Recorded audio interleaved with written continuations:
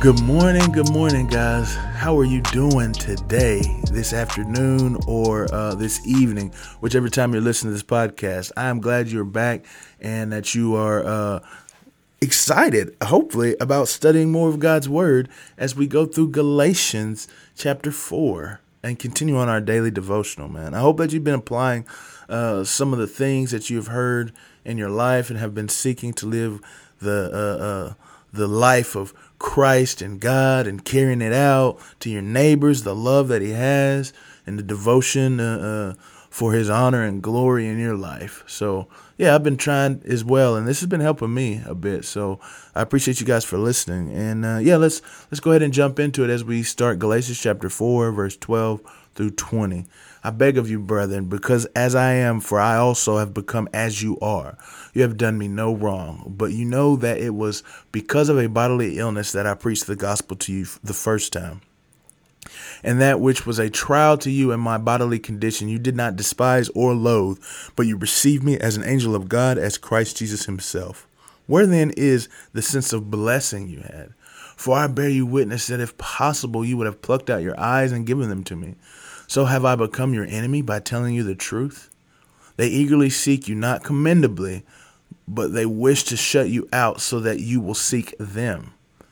But it is good always to be eagerly sought in a commendable manner, and not only when I am present with you. My children, with whom I am again in labor until Christ is formed in you. But I could wish to present with you now and to change my tone, for I'm perplexed about you.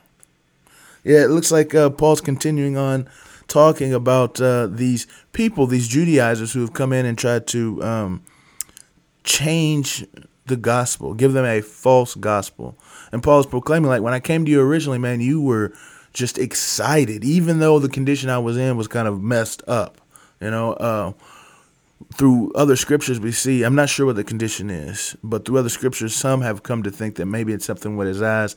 In one letter he writes, I write these letters, these big letters with my own hand.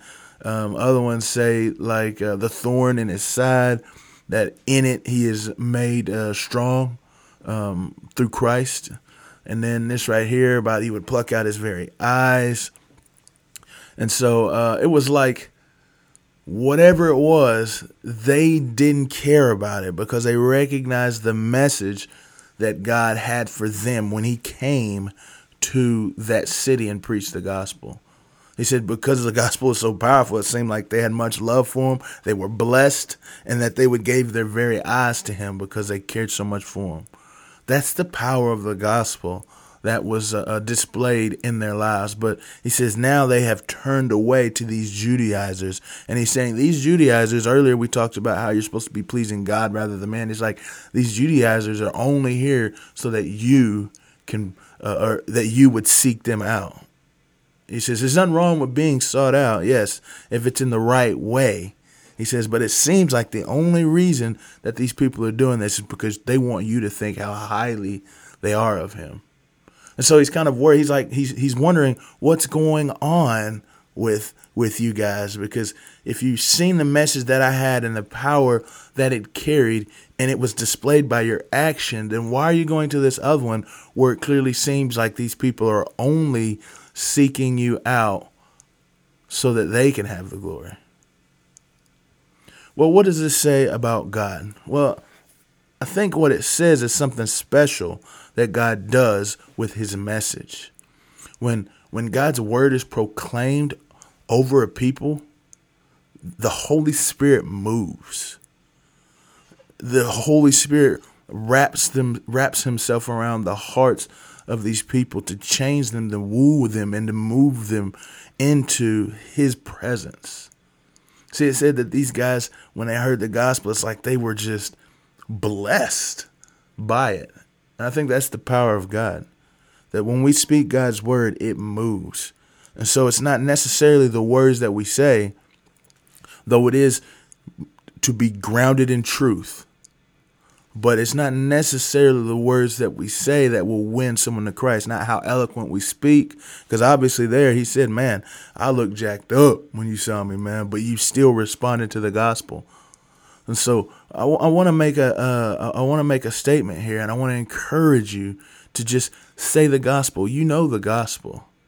If you were saved by it, if you know how to be saved by it, you know how to tell someone how to be saved by it. So just let your conscience or let your heart be soothed and realize that it's the Holy Spirit, the Spirit of Christ, God's Spirit, that goes into someone to woo them and change them and to turn their hearts, regenerate them, and allow them to repent and have faith. That's what it is. It's only for us to present the gospel. And so I want to encourage you guys to present the gospel. But that's what happens. God moves when his word is spoken.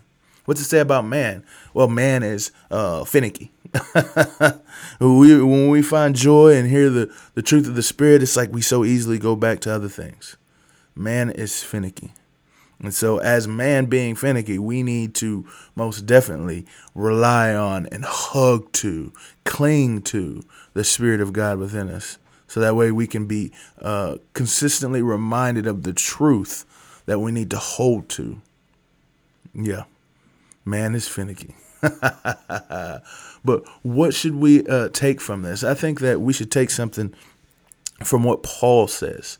He says that I am again in labor until Christ is formed in you. I think that's what I want to do. I want to be partnering with people, living and loving with people until Christ is formed in them, until they come to the fullness of maturity of who Christ is. I think that's a powerful thing from this scripture that we talk about, is that we need to be discipling people.